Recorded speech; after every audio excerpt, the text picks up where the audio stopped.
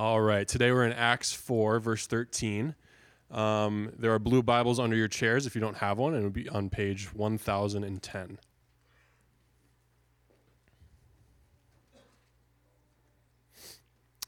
Now when they saw the boldness of Peter and John and perceived that they were uneducated common men, they were astonished, and they recognized that they had been with Jesus. This is the word of the Lord. You may be seated. Wow. Never has a man been cheered for doing so little in life, Luke. I preach pretty good sermons, and I've never got that. And you read a sentence. That's our church. We like to encourage people. So welcome. 3-year anniversary. We've arrived as a church. We have a sign. We are officially a church. So give it up for yourselves. God's been watching like, I don't know. I don't see a sign yet. I don't know if this is the real deal. We'll see. We're the real deal, I think. We'll see. I guess eternity will tell. So I want to thank a few people. 3 years ago, we started this church. We moved out here from the Far East Valley with some families, and some other families that were connected to Other Redemption decided to join us. And it's been a great adventure. It's been better than I could have dreamed. I remember driving home from a prayer retreat on the 101, listening to the song New Wine and just breaking down in tears because my life was in Chandler. Everything I loved was in Chandler. I liked my job. I had a pretty good existence, and God was calling me to something new. And I was just driving, just bawling like it's about to change. It's going to be a new wine. God's going to do something new, and it's been worth every second of it. So I wanted to stop and just thank a few people. I want to thank the core team. This is not to neglect you if you weren't a part of that original crew, but that original crew is something sweet. Some of us gave up a lot. We gave up churches with great full kids ministry and youth ministries to come to this little startup church in a little gym on 24th Street in Cactus. So core team, I just want to say from the bottom of my heart, thank you. Thank you for trusting the Lord. But then personally, thank you for trusting me. I don't take this lightly. Pastoring is a unique deal. We're all going to stand before God and give an account for our lives. Pastors, part of that account I give is the lives that God has allowed me to be a part of stewarding. And a church plant is a really vulnerable space that you guys said, I'm with you, and you've trusted me, so I just want to say thank you, thank you, thank you. To the rest of you, the beyond the core that make this church up now, I think of the Ken and Connies of the world, people that have joined us, just beautiful. To thank you for being a fun church to pastor.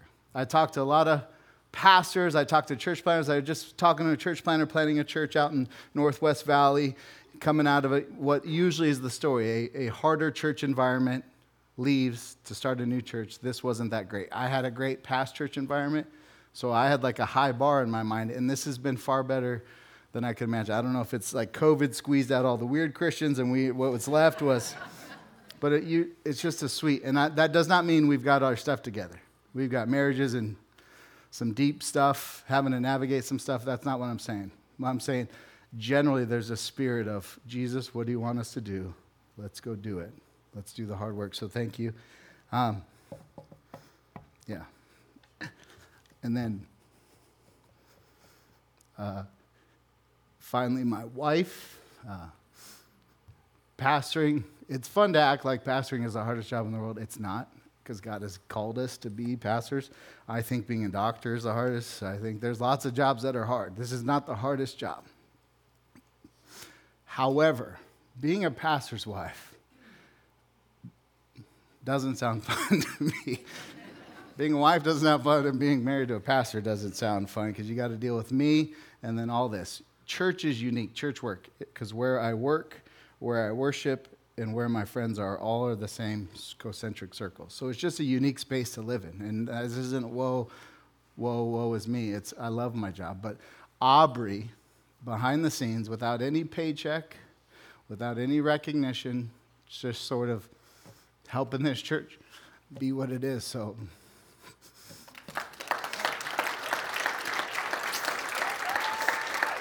yeah. So again, and the best gift you can give her is don't go up and start a conversation with her after. Just pray for her, or if you see her out, pay for her meal wherever she's at, and she'll be good. So that being said, we're walking through this. All the redemptions are doing their own thing in January as far as teaching, and I just want to give us a little bit of history of redemption. We're a church plant. We're not our own thing. We didn't just pop out of nowhere. We were sent by somebody. So here's just a quick overview. If you're newer to redemption, if this is your first time, here's redemption over the last few decades. Here's where the original got started. East Valley Bible Church is founded by a guy named Tom Schrader out in Gilbert, Arizona. Some of you maybe have never been there. He's not a Christian most of his life. He's a commercial real estate guy making lots of money, doing lots of dumb things, and Jesus saves him and then gifts him with the ability to teach. And he starts this church, and it just becomes this huge church out in the East Valley. That became Redemption Gilbert. 2002, Life Connection Church over on 35th and Grand. Far different vibe. Aaron Daly, their lead pastor, says, our original location was great, although next to it was what was a cannabis dispensary before those were illegal. That's called a drug dealer back then. So they had this very proficient drug dealer next to him. He's like, it was great because we had this worship service, and you could just smell it just seeping in the entire service. Different than our folks out in Gilbert, for sure. Praxis Church, Tempe. A guy named Justin Anderson moves back from San Diego to start a little hipster church in Tempe for all the hipsters that are all angsty and don't want to go to Redemption Gilbert anymore. We want our own church. And he starts this church called Praxis. Some of you came from the Praxis family of churches. 2009, fast forward a little bit, Praxis Church births their first church in Arcadia. Praxis Tempe, Praxis Arcadia. 2009, the church that made me who I am as a pastor, Second Mile Church, is birthed from East Valley Bible. So you're noticing a trend, just little churches popping up because churches say, let's send some people. Fast forward, 2011, Redemption Church, Arizona, the multi-congregational church, is started with the original of Tempe, Arcadia, and Gilbert, and then Gateway quickly joined a few months into the deal. In that same season, Gilbert is sending out a bilingual church called Redemption West Mesa with my good friend Josue Lopez as the lead pastor. Again, the theme just keeps coming. Churches starting. Redemption Flagstaff is sent out. A few families leave Tempe to go way up north to start a church, which is now Redemption Flagstaff. About the same time, there's this group wanting to start a church. A few years later, they get sent down to Tucson, and Tucson is birthed with my friend Dave Goffney. In that same season, Life Connection Church, which is Alhambra, 19th and Indian School, joins Redemption Church to become sort of the Redemption Church as we know it. And shortly thereafter, Peoria is birthed from Arcadia. And some of you are thinking, but the best is not there. Correct. So the next slide. In 2020, we're sent out. 2020, I'm off the books at Gateway, go, move. 2021 is when we actually officially start. But 2020 is when Gateway sends us off to start this church. 2021, Redemption Arizona celebrates 10 years as a church. And now 2024, we're in this unique season. 2023, I've mentioned this a few times. Jack and I have talked about it. Redemption Church is changing. We're no longer one multi-congregational church. We're going to become 10 independent churches with 7 of us staying together as a family of churches. And if you want to talk, we can talk after.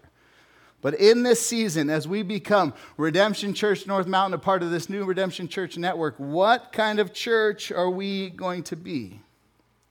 Because here's what I think about. I think about why I joined Second Mile Redemption Gateway, why some of you joined Praxis, Redemption Tempe, why some of you joined Redemption Alhambra. There's something in the essence of what we're doing that was attractive to you, that God used to pull you in.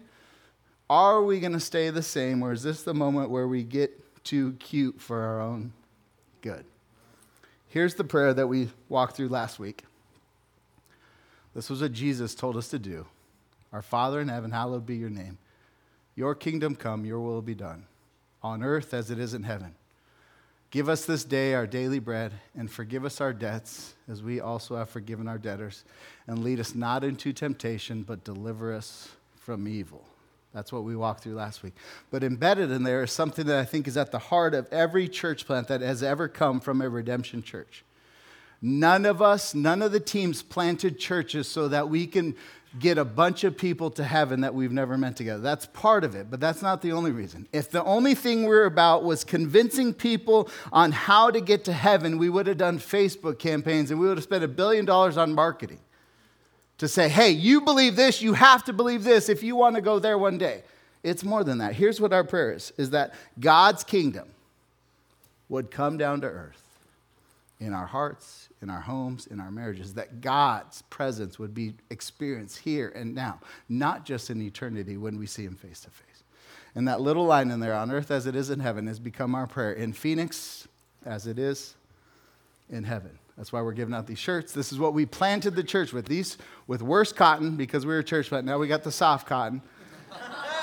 In Phoenix, as it is in heaven. Now here's just the follow-up question. How does heaven come to Phoenix? Because everyone has that hope. Whatever religious background you're from, the idea of heaven coming to earth. Whatever that experience is, everybody wants that. Here's what no one's in agreement with across all the different worldviews. Well, how does that happen? Your kingdom come, your will be done. In Phoenix as it is in heaven. How does that happen? Here's my answer. Here's been Redemption's answer. Here will continue to be Redemption answer. I think it's this. Through simple, local, healthy churches. Or if you want to be fancy, congregations. The Spirit of God can break through and will break through and continues to break through in whatever way He wants. But the primary, the plan A God has for this world is through simple, local, healthy congregations of ordinary, common men and women like you and I. This is the kingdom of God. This is how it breaks in through this very thing here. And I don't just restrict that to the Sunday gathering, but through simple, local, healthy congregations. So over the next few weeks, we're going to walk through. Today is simple. What does it mean to be a simple church? Next week, local. What does it mean that we prioritize local? And then finally, the last week in January is healthy. What does it mean to be a healthy disciple and a healthy church? That's what we are doing over this course of January, in Phoenix as it is in heaven. So if you will, I just want us to pause, and I want each of you to spend a little time thanking God for whatever it is you're thanking God because of this church.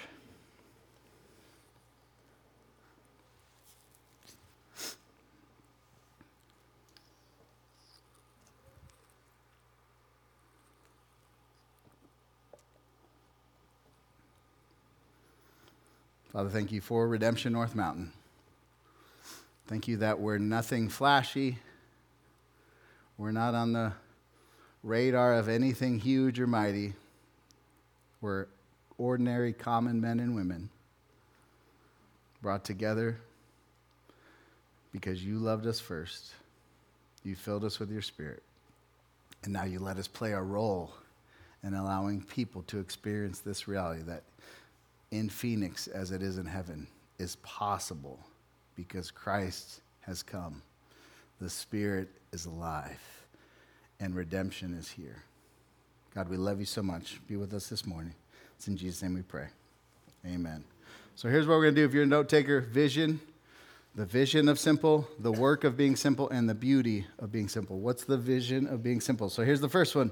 Simple, what is the vision that we're after? Like simple church, that could mean a lot of things. Like we could already be overkill on what you think is simple. Too much chords up here, like this is not simple. What do we mean by simple? Here's the definition of simple, and then we'll kind of work through it, is not too involved or complicated, easy to understand or do. Simplest is the Latin where it comes from, which means from one ingredient. There was simplest medicine that just had one ingredient. It wasn't like a concoction of a lot. Simple, coming from one thing, not overcomplicating, not making it too much, keeping the essence the essence. I'd say it like this, not muddying up that which God has made abundantly clear. We want to be a simple church. There's a lot of things that doesn't mean, which we'll cover, but that's what we want to be, is a simple church. Redemption Church, historically, this is how we've wrapped our hearts and our minds around what God has called us to. Here's our mission statement. It's been this statement for years and years and years. We exist to birth and strengthen healthy local congregations. That is not the sexiest statement you could have on a church website. You could say a lot of other things that are like, wow. Healthy's local churches. That's what we want to be. We want to start and we want to strengthen healthy local churches. 2023 was, like I mentioned earlier, is an interesting year for redemption. We had all this stuff behind the scenes we were working through, but oftentimes we're in these really complicated discussions about who we are, and somebody would say, well, what's our mission statement? And somebody would say, to birth and strengthen healthy local congregations. And there was always a big group of us like, gosh, that's what brought me in. That's why I'm here. That's what I want to be at. That's what we want to be about. So as we move forward, that's still what we're about. We want to birth and strengthen healthy local congregations. Now, here's what I know about mission statements. Nobody cares. Pastors care because you got to, prove that you did some work. So that's what we've been doing the last 10 years. Nobody tattoos those on their body. It's something you got to have as a business organization to provide clarity. GC, you find your purpose. We all got to do it. I get it. What's the vision of what that actually looks like? And as I've been praying about our church, I think it's the passage we just read. So I just want to bring us into the story, the book of Acts. Acts chapter 1, Acts chapter 2, Acts chapter 3, Acts chapter 4 is what's happened so far. Jesus has come and lived a perfect life. He's been killed on a Roman cross. He's been placed in the grave of Joseph of Arimathea. He walked out of his own grave. And then he spent the next 40 days walking around in a resurrected body, showing people his wounds, telling people he was risen, and telling them that the kingdom of God is advancing. I'm here. That's what he's done. The book of Acts is simply this. The disciples are like, what do we do next? And Jesus says, I'm going to leave. You sit still. Those of you who have young kids, like, do not move, Jesus says, until I send my other helper. The beginning of Acts, the Spirit is sent, and it fills the new believers. And they go walking around doing the only thing they know what to do, and that's to tell the world that there is a king, and his name is Jesus. Jesus is king. And here's what happens all throughout the book of Acts. They get beat up. They get in prison. One of them gets stoned to death, which is the most graphic image you could have in watching someone die. Why? Because the second I say Jesus is king, I'm telling you, you're not king. I'm telling America, it's not king. I'm telling your sexual desires, my sexual desires, that's not king. If Jesus is king, everything else is not. And that is offensive. Not just to Roman kings 2,000 years ago, but to every person on your street. Jesus is king. You're not. Follow him. That's our call. And they go around and they preach this message over and over and over again. In Acts 4:13, which Luke just read and you guys gave way too much applause for, here's what it says. Now, when they saw the boldness of Peter and John and perceived that they were uneducated, common men, here's the response. They were astonished. Why? They recognized that they had been with Jesus. That's our vision.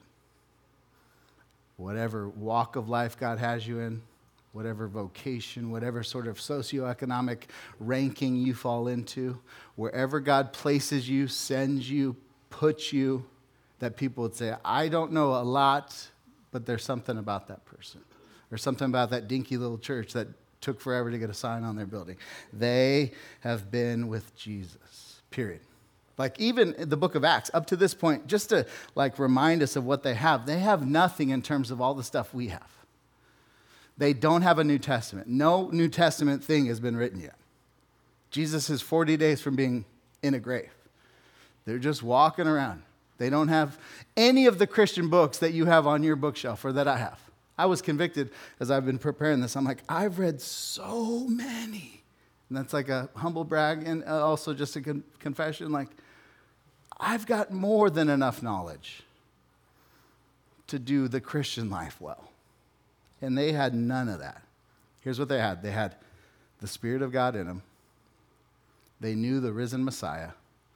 They had memory upon memory of everything they've seen and heard from their friend Jesus. And they had each other. And they went and started local churches by proclaiming Jesus is King. My wife, as I was planning on a simple message, she was telling me a story about a blog she had read, one of her homemaker blogs. She's like, I was just really good, really convicting. She's talking about cleaning supplies. This will apply to some of you. The rest of you like, but here's what the blog says. This lady's talking about how she has more than enough stuff to do the job. The area under my sink is absolutely stuffed with cleaning products, weird cloths, mop attachments that I've been pressured into buying, all the scented powders, all the clingy things that were supposed to attach to the toilet, and more. And yet, my house was not that clean. My grandmother hadn't had any of these things, and her home was sparkling. We live in a day and age where whether it's cleaning products or ketchup brands or Christian resources, you have more than you'll ever need. And we look at these men and these women in the early church, and they had none of that. And it says this, people were astonished. Why? All they knew, they recognized that these folks had been with Jesus. That's the vision of what I want. When Flagstaff was sent off, when Tempe was started, as we get around and think at our best, when we're most pure motives, here's what we want, is that people that don't know Jesus would be with Jesus. And people that know Jesus would walk with Jesus. And people would say of us, they've been with Jesus, period. That's our vision. It's not the most grandiose thing, but it's the most beautiful pursuit you can have in your entire life. And it's not the obvious choice in the world we live in. What does your spouse need from you? You could say a lot of things. Pick up your underwear. Yes, maybe. What do your kids need from you? What do your grandkids need from you? What does your work need? What does your boss, your pagan boss who doesn't know you? What do all the people around, what does the world need from you and from me and from us? We could list a bunch of stuff out, but I think this is it. That we have been with Jesus. Period. That's it. All the addicts, all the brokenness, all the healing, all the stuff around us that is overwhelming if you stop and take note. What is the thing we're going to offer to this world? We're going to be people that have been with Jesus. Common, uneducated, ordinary, easy to overlook men and women. But we have been with Jesus. That's our vision. Dwight Schrute, Michael Scott, other very key theologians. Michael Scott tells Dwight, keep it simple, stupid. My dad says, don't mess this up. Keep it simple. Let's just be people who have been with Jesus. That's the vision. Now, what is the work of being simple? Because just because I say the word simple over and over, it's like parenting. Just because you say it doesn't mean it gets into your kid's blood or brain or heart or at all. Like there's work involved. Like what are you talking? It's what. How do we do this? So here's what I want to do.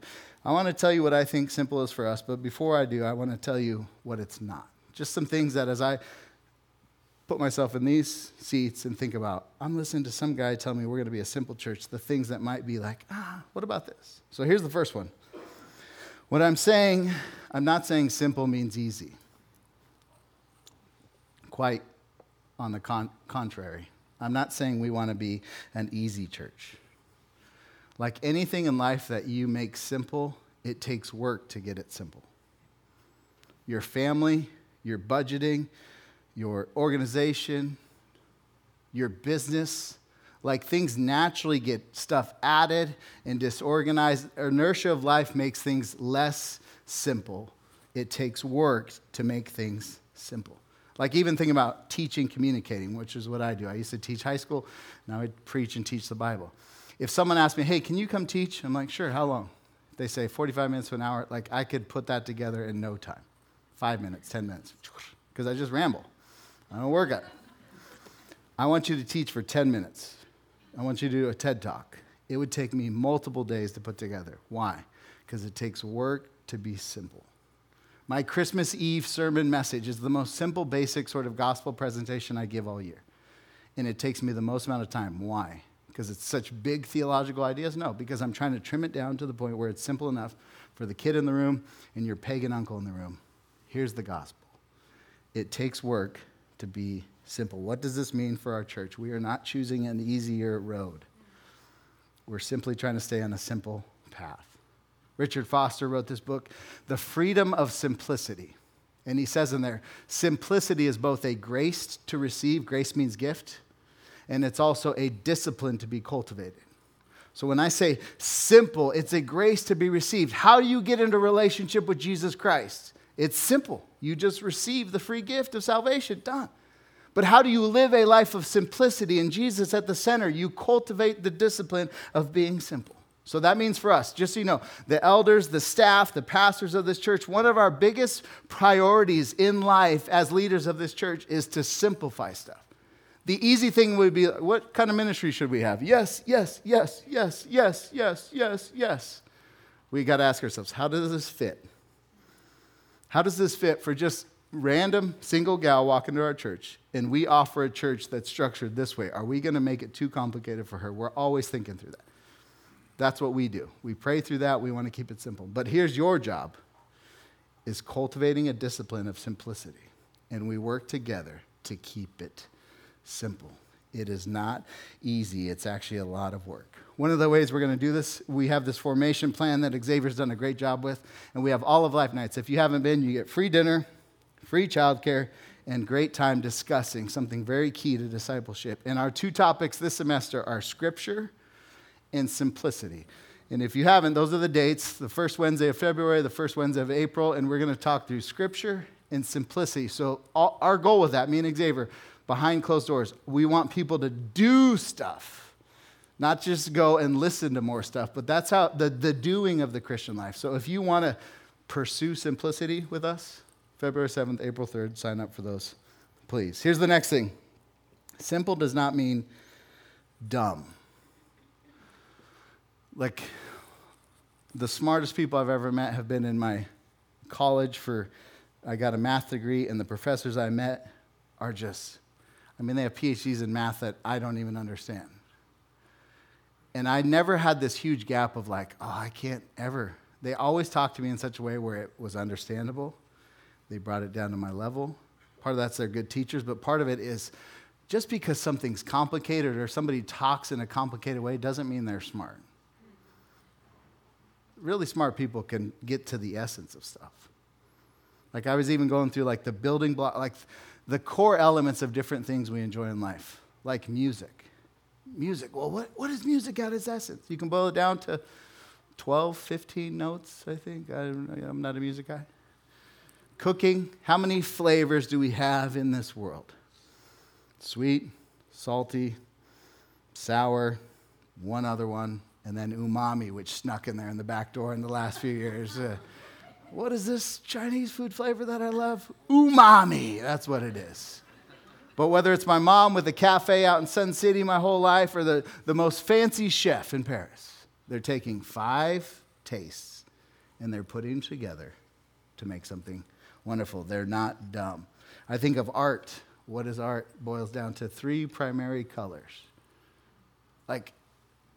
Complication does not equal you're smart, and simple does not equal you're dumb. We're not trying to be dumb here. We want to boil it down to the essence. So here's a question I have for our church. If it's not dumb, you can boil it down to the essence. Does that mean Christianity is a dumb man's religion? And this will offend some of you. Yes and no. If the person telling you what's here, preaching to you from this book, discipling you through this book, ever makes the faith sound like there's a bar here that you can't get to because you're too dumb, they missed the point. They were common, ordinary men, but they had been with Jesus. There is core doctrines that we must believe and core behaviors that we must be a part of. That doesn't mean it's like a simple faith and you solve it in week 1 of faith. It just means don't overcomplicate this faith. It's not dumb. When they saw the boldness of Peter and John and perceived they were uneducated common men, they were astonished.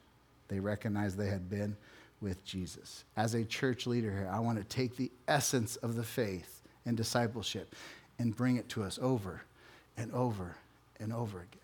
Here's the next thing I don't want to be considered. Simple does not mean lazy. Picture you're talking with your girlfriend over coffee, girl to girl, saying, how's your husband? And the lady says, he's simple. No guy wants to be boiled down to, how's Poulos? He's simple. How was that lady's house? How was the decor? It was simple. How was that? It was simple. Like simple can be just lazy, sort of backwoods. That's not what we're saying either. It takes work to be simple. From that cleaning blog that my wife mentioned, here's what she says. The hard truth is this: work is what makes a home clean, not the products. So when we say simple, we're not saying dumb, lazy, it's simple in essence, but you got to work really hard to be simple. Just an illustration from Kids World. Dr. Seuss. Cat in the Hat, best-selling kids book ever. He was challenged to write a kids book using only 225 words. Dr. Seuss, can you do this? Yes. He writes Cat in the Hat, 236 words, 11 over. But it's a big hit. He was just told, I want you to write a book that first graders cannot put down. Cat in the Hat, he produces. A few years later, he's like, I got a challenge. I want to write a book with only 50 words. Can he do it? Green Eggs and Ham. It's the best-selling book of all time based off the amount of words being used by the author. He didn't sit down in one sitting and in a simple way just pump out Green Eggs and Ham.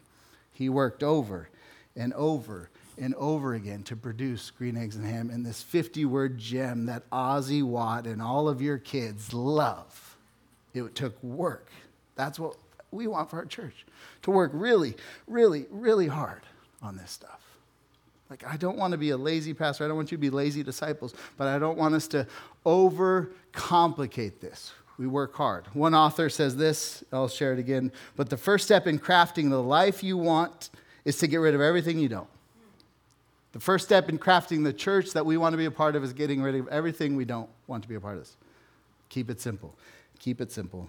Keep it simple. Which means our no's in life in discipleship are just as vital as our yeses.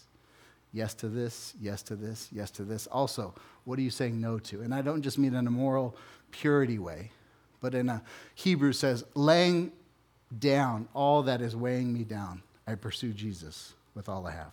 What are your no's? That's part of it. Here's the other one. And if I was in your shoes sitting in this, here's where I'd be the most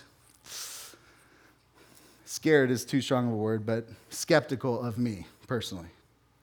When I say simple, I don't mean weak or heretical theology.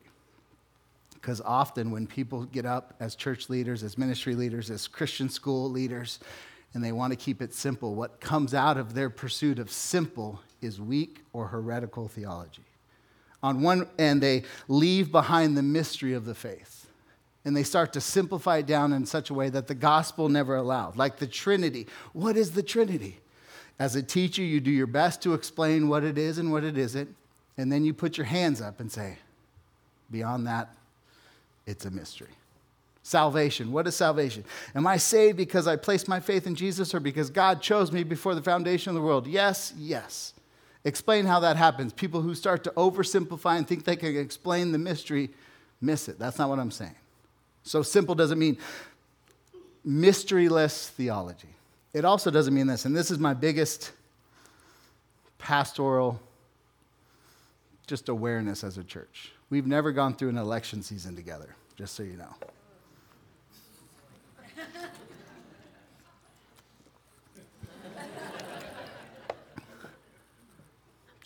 We haven't. We're about to head into a fun one. There's two ways people take simplicity in theology and get too partisan or too off the horse on one side. And this is my camp currently in my stage of life, is the just preach the word camp. And then this camp is the just be like Jesus camp. So this camp tends to be conservative, Republican voting. Some of you in this room. Just preach the word. Keep it simple. And in so doing, we limit our faith to like me taking beliefs from this book, giving them to you, and then you having beliefs from this book in your head now, and you walk out of here a cranky Christian that is not salt and light in this world. But you're at a church that preaches the word. I don't want that. I get the draw of that. On the other side, just be like Jesus. The He Gets Us campaign that I keep seeing these beautiful commercials for. Not once has it called me to salvation or put my sin as the thing standing between me and a holy God. It's all beautiful and all true and wonderful. But if all you have is the person of Jesus and his warm embrace in the Gospels and how he treated the down and out and the marginalized and the women and the handicapped, and that's all you have a vision of Jesus, but you don't have his finished work on the cross or the gospel. Just preach the word, yes, but don't miss Jesus, the person. Just talk about Jesus, yes, but don't miss the finished work of the gospel. I don't want to fall off the horse either way. Simple does not mean our theology is going to get partisan or goofy or weak or heretical. We want Jesus, life, death, and resurrection, and Jesus as known in the Gospels. We want to be people who've obviously been with Jesus. That's what we want over and over and over and over again. We want to be a simple church, period. And the final, what I don't want to be, simple doesn't mean ugly. Like, she dresses simple. The house is simple. It doesn't sell. I don't mean ugly. Like the best picture of the year, 2023, I'm not a big movie guy, but I had to look it up. Anybody know what it is? Nobody's going to know because it's a weird movie. I even asked the one movie buff who was in last service. I'm like, is that movie weird? He's like, it's weirder than you could ever imagine. It's Everything, Everywhere, All at Once. Best movie. Best editing in 2023. Same movie. It's not a coincidence that the most beautiful story told, according to those voting, is also the story that had the best editing, the best crossing out, the best removing, the best taking away, the best no's. Why? Because beauty doesn't come just from adding. You also have to stop and take away and take away and take away. And that's true in art, that's true in movies, that's true in writing, Dr. Seuss, that's true in your life, that's true in my life, that's true in the life of this church. We say yes to a lot, and there's beauty in that, but beauty truly, truly, truly comes when we start to say no. Like, think about marriage. Throughout all of Scripture, it's the thing that is talked about as the closest thing as a picture of the gospel. Well, what's so beautiful about it? All the yeses we get in marriage, yes, but it's also this person has said no to everyone else for this person. Beauty in the no's. So what does this mean for our church? That's what we're not. Here's what I just want to remind us of, just to give you sort of, okay, well, what does all this mean? Here's two things I want to keep simple over and over again. The first is the gospel, and the second is discipleship. What is the simple gospel? What is the simple gospel? If our church loses that, we lose. We miss it. And we're not faithful to what God has us to be faithful to. What's the simple gospel? Hamilton, another musical. Raise your hand, any Hamilton fans? It's about who? Hamilton. Does Hamilton do a lot with his life? Absolutely. He also, like a lot of guys back then and women back then, die a lot sooner than you should. And the end of Hamilton is his widow, Eliza Hamilton, who also is taking on his legacy and wanting to do good for the world and see the world change, starts in orphanages. All these things. And at the end, she says this question, not once, but twice. Have I done enough? Have I done enough? And I was reading one author talking about Hamilton. He says, I think Lin-Manuel is asking that more than Hamilton is. It's like the artist's way to get into the story, his internal angst, and say, have I done enough? Here's the question. Have you done enough? I went to a funeral of a 14-year-old. We're all going to be there. When that day hits, are you okay with the answer to the question in your soul right now? Have you done enough? Lin-Manuel, have you done enough? Or is there more plays you need to write before you've arrived? And you can feel some sort of, I've done enough. Here's the answer, as blunt as I can say it. Have you done enough? Have I done enough? The answer is no. It'll always be no. Sorry. If you want a place that's going to tell you you could get to a point where you answer it, yes, there's lots of options, but it's not the gospel anymore. Jesus has done enough.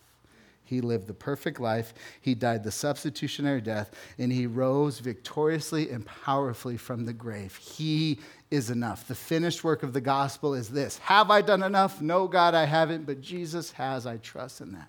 That's the gospel. And we're going to put that on repeat until God takes us all home. Have we done enough? No, but Jesus has. Amen? And then simple discipleship. Well, what do we do now? Do I just sit in a corner now with this beautiful news that I'm not enough, but Jesus is enough, and now I'm secure in him? Nope, you take the steps of following him. Step by step, painful chapter, abundant chapter, whatever it is. Here's what all of us are doing as we leave here. Jesus, what's the next step you have for me? Is it baptism? Is it purity? Is it selling this? Is it changing jobs? Is it moving away? Like, I never want to be a church that hoards stuff, especially people. At some point, Jesus is going to tell some of you, you need to go here. And as a church, I want to applaud every time somebody follows Jesus, because that's all we're about is simple gospel, simple discipleship. Amen? It takes us to our final reality of simple. What is the beauty of being simple? I want to share the quote I shared earlier. This is an author who lives in the valley, talks about simplifying your life. He says this: the first step in crafting the life you want is to get rid of everything you don't. That's where we find beauty. The word priority, I was reading up on this, came around in the 1400s. Priority. It remained a singular word for 500 years. Priority, priority, priority, priority, until in the 1900s, where we introduced the idea that you can have priorities, plural. And now we live in the most abundant, safe, comfortable, long-living. Most of us are going to far outlive anyone else that's ever come before us.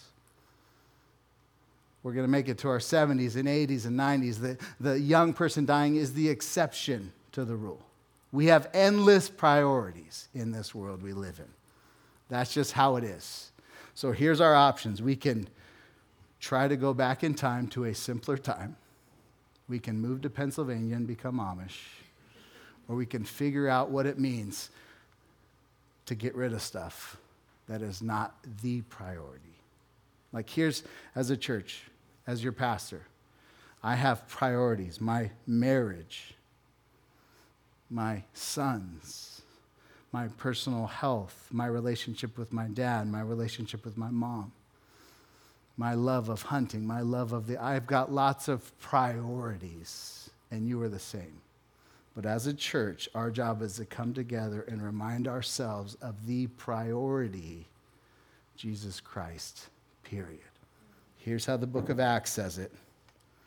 This is how they were described back then. I pray that when it's all said and done, this is what's said of us.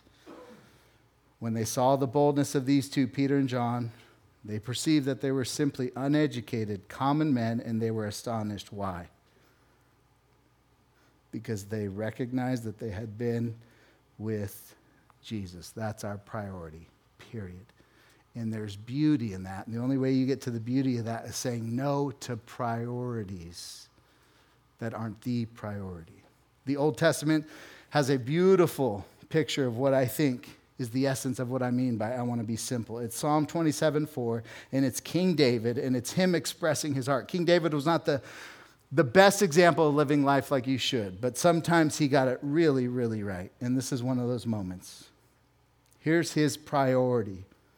One thing have I asked of the Lord that I will seek after. What is it?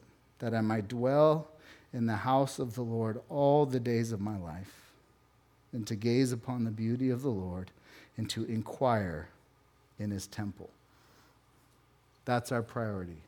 One thing we've asked: to dwell in his house forever and to gaze upon his beauty. And here's just the full confession we all must make in our heart. None of us have arrived there yet. That's why we have discipleship and the church, as we take one step closer to making that psalm true, like fully true in our hearts, in our minds, in our souls, that the only thing that is a priority to me is to be with Jesus. Amen? Would you close your eyes, and I want to read the psalm over you and just pray a blessing. As I read, ask God to make this true, more true of you than it is now. One thing I've asked of the Lord, and that I will seek after, that I might dwell in the house of the Lord all the days of my life, to gaze upon the beauty of the Lord and to inquire in his temple. Father, make this psalm our heartbeat. Keep us simple. People that say, we have not done enough, but Jesus has. Therefore, Jesus, tell us what step to take next. Because the only thing that matters is you. And the only thing worth my whole entire life is to be with you in your house forever. So God, make this true of us as a church, as Christians, as disciples. We beg of you. It's in your Son's name we pray. Amen.